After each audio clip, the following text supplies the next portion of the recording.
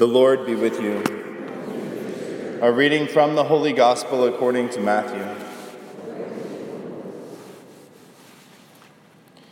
Jesus said to the chief priests and the elders of the people, "Hear another parable. There was a landowner who planted a vineyard, put a hedge around it, dug a winepress in it, and built a tower. Then he leased it to tenants and went on a journey. When vintage time drew near, he sent his servants to the tenants to obtain his produce.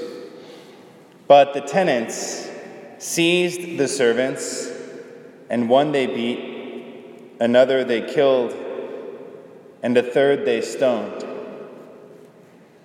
Again he sent other servants more numerous than the first ones, but they treated them in the same way.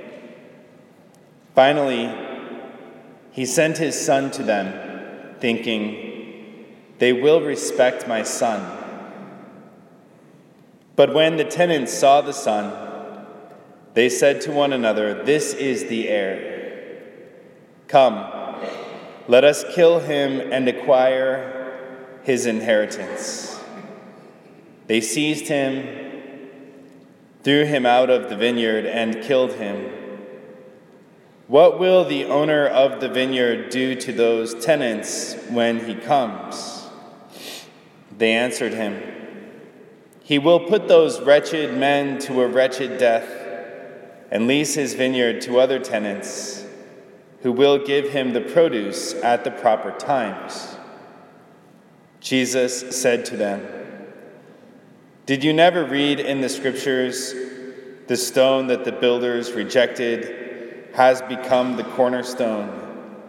By the Lord has this been done, and it is wonderful in our eyes. Therefore I say to you, the kingdom of God will be taken away from you and given to a people that will produce its fruit." The Gospel of the Lord.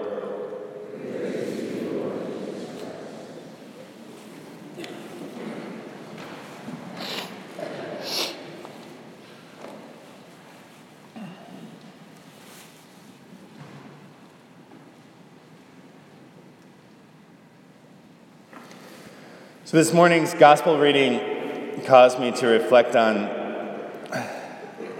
certain dynamics that are going on in the church today, especially surrounding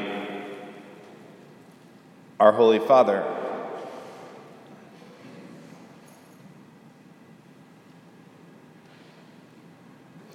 There are some who listen to our Holy Father and they try to appropriate his words in order to advance their own ideas, perhaps misinterpreting those words. And there are others who kind of, from the get-go, have a presupposition that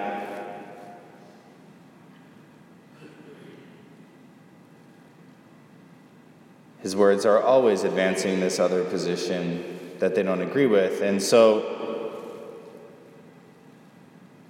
they have a tendency to not listen to anything that he says.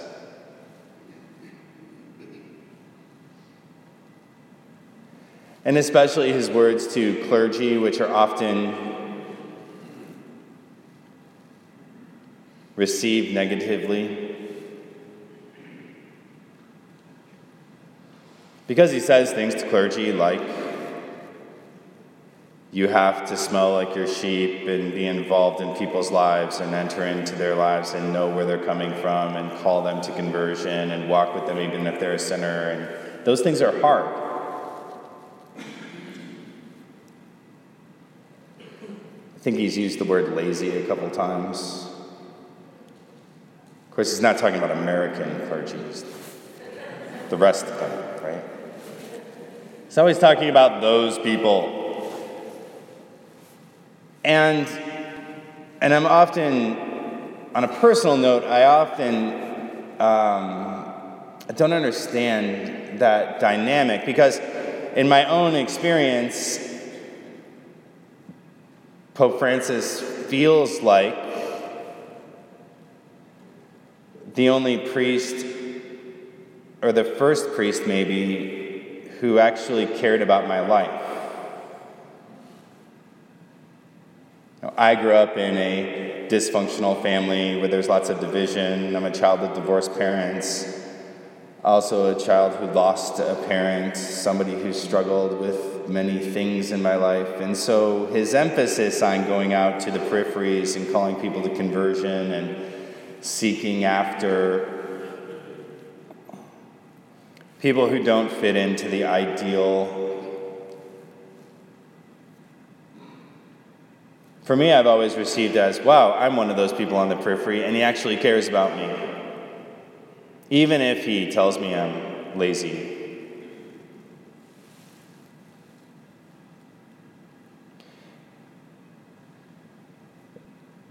In the gospel reading, this kind of dynamic is going on, because our Lord is very critical to the chief priests and the elders of the people, because they don't seem to really understand that he's also come to proclaim the kingdom of God to them. He wants them to receive mercy and conversion of heart as well. And so he continually points out to them these parables in which those who are responsible have fallen into sin, or they've gone astray. And in particular, today what comes forth is that we can become jealous of those who have received the Lord's mercy.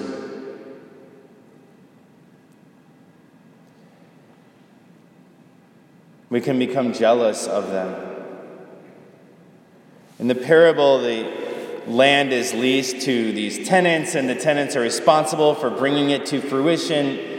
And then when the owner sends his stewards to the tenants, his servants, their first response is to kill them. And then when he sends his son, their first response is to say, this is the heir. If we get rid of him, then we'll get what we deserve.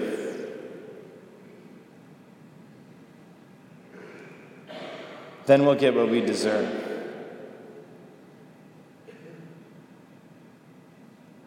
And we also can fall into that same mentality as we hear this message of mercy and conversion and walking with people and accompanying them and walking them through a conversion process.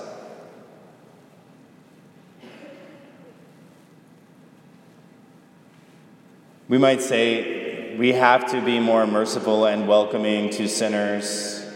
And somebody immediately wants to say, yeah, but they have to admit they're sinners.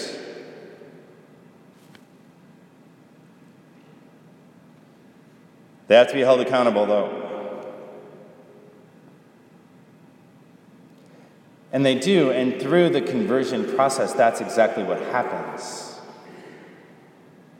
We become more accountable through the conversion process. As we gain freedom in Christ, as we come to know his love, as we come to know who we are, and we look back on our life, we can often have a greater sense of repentance than we ever did when we were in the midst of that sinfulness.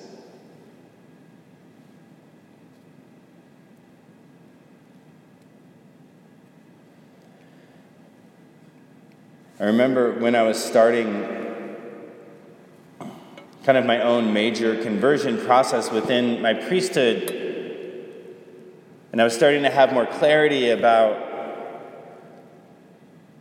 my own life. I remember looking back and thinking to myself,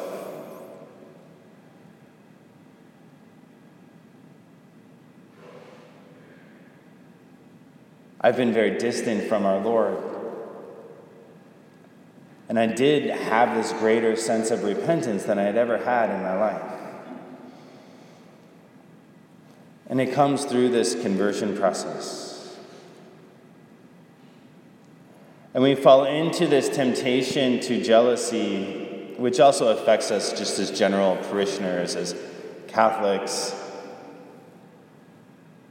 Last week I talked about a friend of mine who said to me, "I hate prodigal people," because she'd always been faithful and done the right things, and then somebody comes along who's been a great sinner, and they have this conversion, and they're in love with Jesus. They're kind of jealous.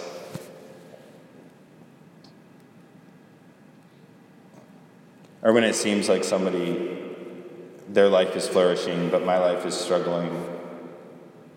We can fall into jealousy when we forget that we're the one that's in need of conversion.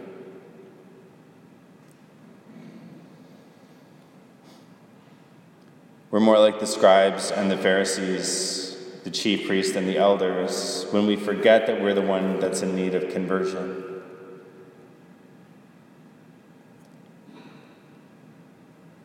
When we forget that we're the one that's on the fringe.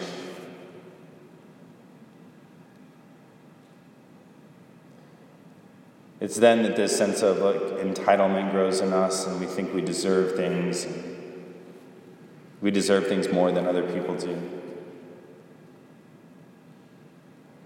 When we keep our eyes on our Lord and we remember who we are, that we're a sinner who's in need of mercy, that we're somebody who is trying to surrender our heart to our Lord, yet we tend to keep clinging to things of the world.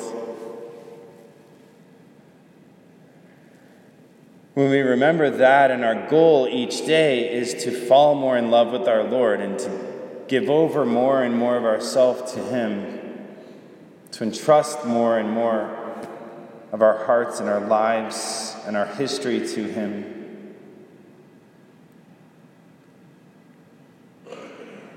If we remember that, as we come to experience it, we'll want nothing more than for everybody else to experience it.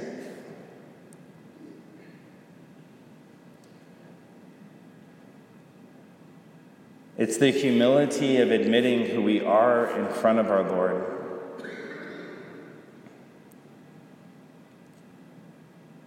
That casts out all jealousy or envy or resentment of others because of their relationship with our Lord and His Heavenly Father. And that's truly what we need as a church today.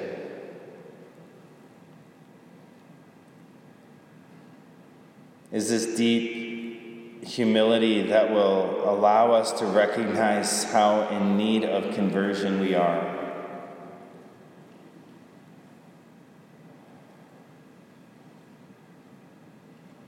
Our church is in need of a transformation of our hearts.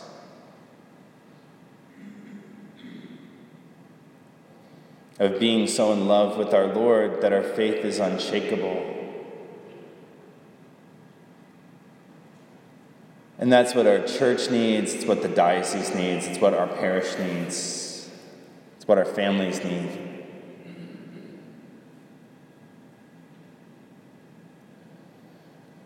Because we are called to live differently than everyone else. And we can't live differently until we love differently.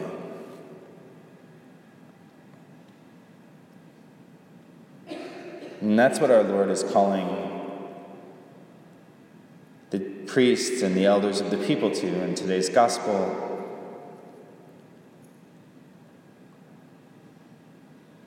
And I think at its foundation, at His foundation, that's what our Holy Father is calling us to as a church.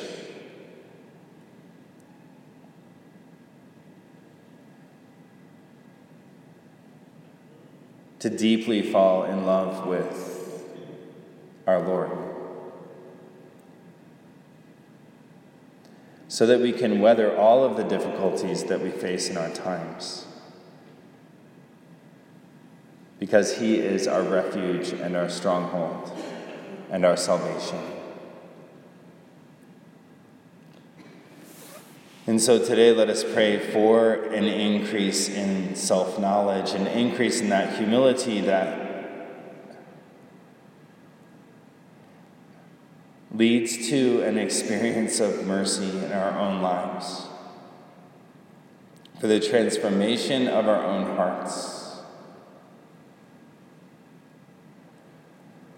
that we may freely surrender our lives to Jesus, free from all jealousy, insecurity, resentment, that we may truly be free to love as he's loved us.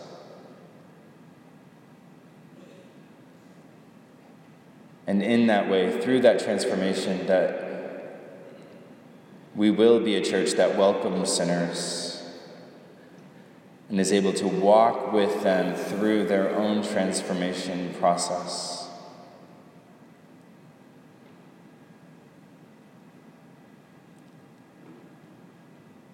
Bringing the world to know the grace and truth and beauty and love and mercy of our Lord Jesus Christ.